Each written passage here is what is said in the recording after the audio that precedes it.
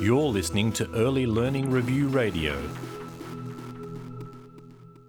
Gemma Purvis here for Early Learning Review, and I'm speaking to Associate Professor Ken Harvey. Hi Ken, thanks for joining us. Now, you recently had an article in The Conversation. You were talking about the so-called vitamin gummies. There's a number of issues involved with these products, aren't there? Indeed, there are. I mean, we've been nasty enough to call them exploitative and unhealthy, and it also raises the issue of bad regulation because these products fall within or between really the Therapeutic Goods Administration, which regulates complementary medicines and some vitamins and minerals, and FSANZ, the Food Safety Authority of Australia and New Zealand, which looks after food. So it does raise a number of interesting issues. It does, and I guess the fact as well that they're advertised as being for fussy eaters, there's a certain element of guilt on the parents' behalf in this, isn't there? You know, if your child's a fussy eater, there's often this assumption that you're somehow to blame. Oh, look, that's a standard technique of the promotion by particularly the complementary medicines industry, although probably all advertisers. I mean, tuning into emotions, you're too busy to eat, you're stressed. This is the line that really the industry pushes to push their multivitamins and minerals. And yes, it's to me, it's exploitative, particularly when it comes to parents and children, because yes, all kids go through a stage of being fussy eaters, if you like. I've got a 6-year-old grandchild at the moment who you'll serve him up his dinner and he'll look at it and say, yuck, yuck. But, the challenge as many good, I think the Victorian government's website on fussy eaters is excellent. It says, look, this is a stage they all go through. The challenge is just to keep serving them up bits and pieces of different nutritious food. They'll pick bits and pieces, and they certainly, or usually none of them, will let their condition go deteriorate because they're not eating things. But to suggest that the way around this is to have sugar-filled gummies with sort of a touch of vitamins, minerals, and vegetable extracts is crazy stuff. All of us have different tastes, and so whether you're a child or an adult, there's going to be certain foods that you like and don't like, and it doesn't really matter as long as you're getting the right nutrients from the other foods that you eat. Exactly right. And again, this is the advice for young kids. You just keep serving them different things. If they don't like some things, fine. Then they will come back to it. But the challenge again is to keep those fruit and veggies going in different shapes and forms and colours, and almost inevitably they will sort themselves out. One of the complaints that you do have is, of course, the high sugar content that some of these products have. Is it a case of they just need better labelling, or would you prefer to see perhaps the product be reformatted so it had less sugar? Well, I think that, again, that raises interesting questions. Our concern about the sugar content, and so as you say, some of these are more than 50% sugar and they're covered in sugar when you look at them. Pictures on the website shows lots and lots of shiny sugar granules on the outside, more than 50% sugar by weight. And we know that this is very harmful to kids' teeth, that, bacteria love to grow in sugar, and dental caries, the rate of dental caries increases with the amount of sugar that people consume. And Australians, both adults and kids, consume too much sugar. So to have a confectionery, so-called healthy vitamin product that sort of pushes that up is just, again, not only crazy, but I think reprehensible. And certainly there are some formulations of kids' multivitamins that don't have that sugar content. The other problem with the gummies is they're sticky, so they stick to teeth and keep that sugar feeding the bacteria for longer. And they also contain food acid, citric acid, for example, which again dissolves enamel. So really, they are a terrible combination product.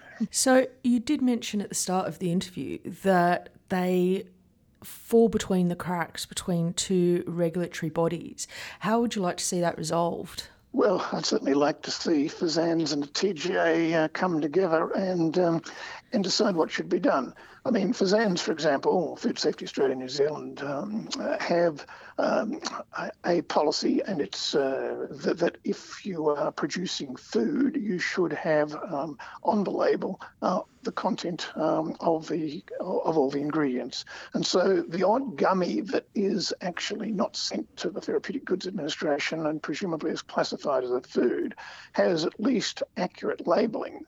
3 grams of sugar in a 5-gram gummy, and parents can at least get some idea of what's going on. But interestingly, if the sponsor decides, no, we want to market this and register it as a complementary medicine, that goes to the Therapeutic Goods Administration, who have no such requirement. All they require is that the sponsor should mention the product contains sugars, which is not at all helpful. And their argument for that is that, well, they don't want people to be put off medicines that might do them some good because they're worried about sugar, which I found a totally sort of crazy comment because, these particular medicines, as I say, are unhealthy. They're not required. And, not to have the label of how much sugar they contain, it seems to me, is a dereliction of duty by the regulators. Now, we will be taking this up with the head of the Therapeutic Goods Administration. When I say we, some of my colleagues in public health and others, but it needs to be resolved. It's been going on for far too long, and it's crazy stuff. Talking about the Therapeutic Goods Act and calling them medicines, but as you say, they've got this incredibly high sugar content, and some of them really only have traces of the minerals and vitamins they're purporting to contain. Would you prefer to see, say, the therapeutic goods reduce or say you can't have X amount of sugar in these products, or would you just prefer them to have to label their products as if they were a food item? Look, I think the minimal sensible way forward is at least they should have the same labelling as gummies classified as foods. My own preference and many of my colleagues would be for the Therapeutic Goods Administration to bite the bullet and say these products are unhealthy and there's no place for them, and that they should not be listed or registered or go through the system. So I'd like to see them got rid of. But that obviously will be more controversial and will be fought by the industry, who presumably make lots of money from these unhealthy products. But I think in the interim, get the labelling right, and then at least there's informed consent, which there isn't at the moment with parents. And then I think a push to just get them off the market because, it's an inappropriate product. Well, I guess the only way to really get them off the market, apart from perhaps banning them, would be for parents to be well enough informed to realise that they're not necessary for their children's well-being. Well, that's the purpose, certainly, of the article and the conversation, and certainly me talking to you today. And again, one of the other strategies, which some of my colleagues are thinking about, is to have a campaign in which students and others will go to their friendly local pharmacy, and if they find these products on their shelves, they'll gently ask the pharmacist why. How do they justify, as meant to be, health professionals, how do they justify selling this rubbish? And so I think a bit of a grassroots campaign directed at the outlets, which are mainly pharmacies, would be a good way to go. Would it also be a case of, in the supermarkets, getting them removed from the medicine sections in the supermarket and put in the Interestingly, foods? I haven't searched exhaustively, but I haven't seen gummies in my local supermarkets. And I don't know why. That may just be the chain's thought. They seem to be mainly pharmacies and sometimes health food shops. But yes, I mean, I think a good strategy, apart from education and tackling the regulators, is a grassroots campaign to go to places that are selling these and say, now, come on, guys, can you really justify selling products that are going to rot children's teeth? Yeah, it's a good point. Thanks for that. And just one final question. In your article, you also mention the issues with things like zinc as being an appetite stimulator. Now, one of the questions I'd have is, would you want these products, because there are I'm really surprised at the variety of products out there. Would you want some kind of scientific documentation behind these claims, which would perhaps see some of the products taken off the shelves anyway?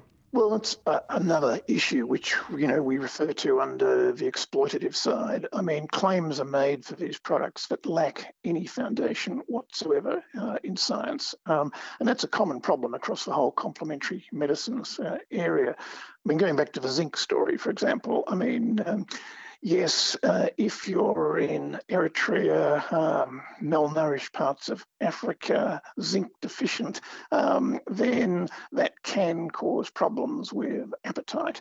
But that's extremely unlikely in Australia, where zinc is found in many healthy foods. And as I say, the only evidence I've seen that zinc may be of some value in stimulating appetite is in totally badly malnourished children in the third world. And so to extrapolate from that, which regrettably is often what the complementary medicine does, but there's a particular scenario where deficiencies of something leads to problems, then to extrapolate that, if you're not eating your fruit and veggies, you can make up for it by having supplements. Again, there's just no evidence to support it.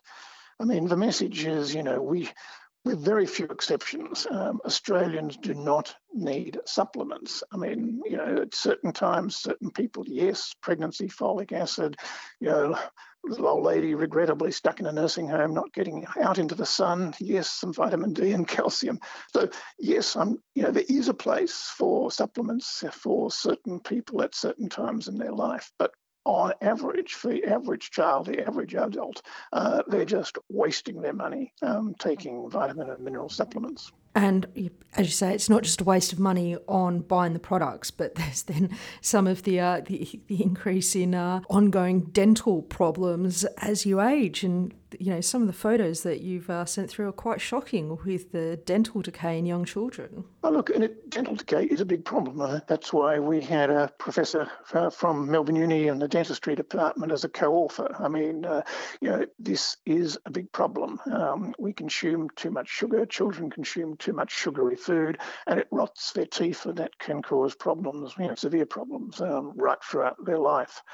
So, no, I think we've got to be aware that although there are products that can be produced that will make companies money, particularly when they're well promoted and well advertised, the fact remains that some of these products are unhealthy, they're exploitative, and I don't believe they should be allowed to be marketed.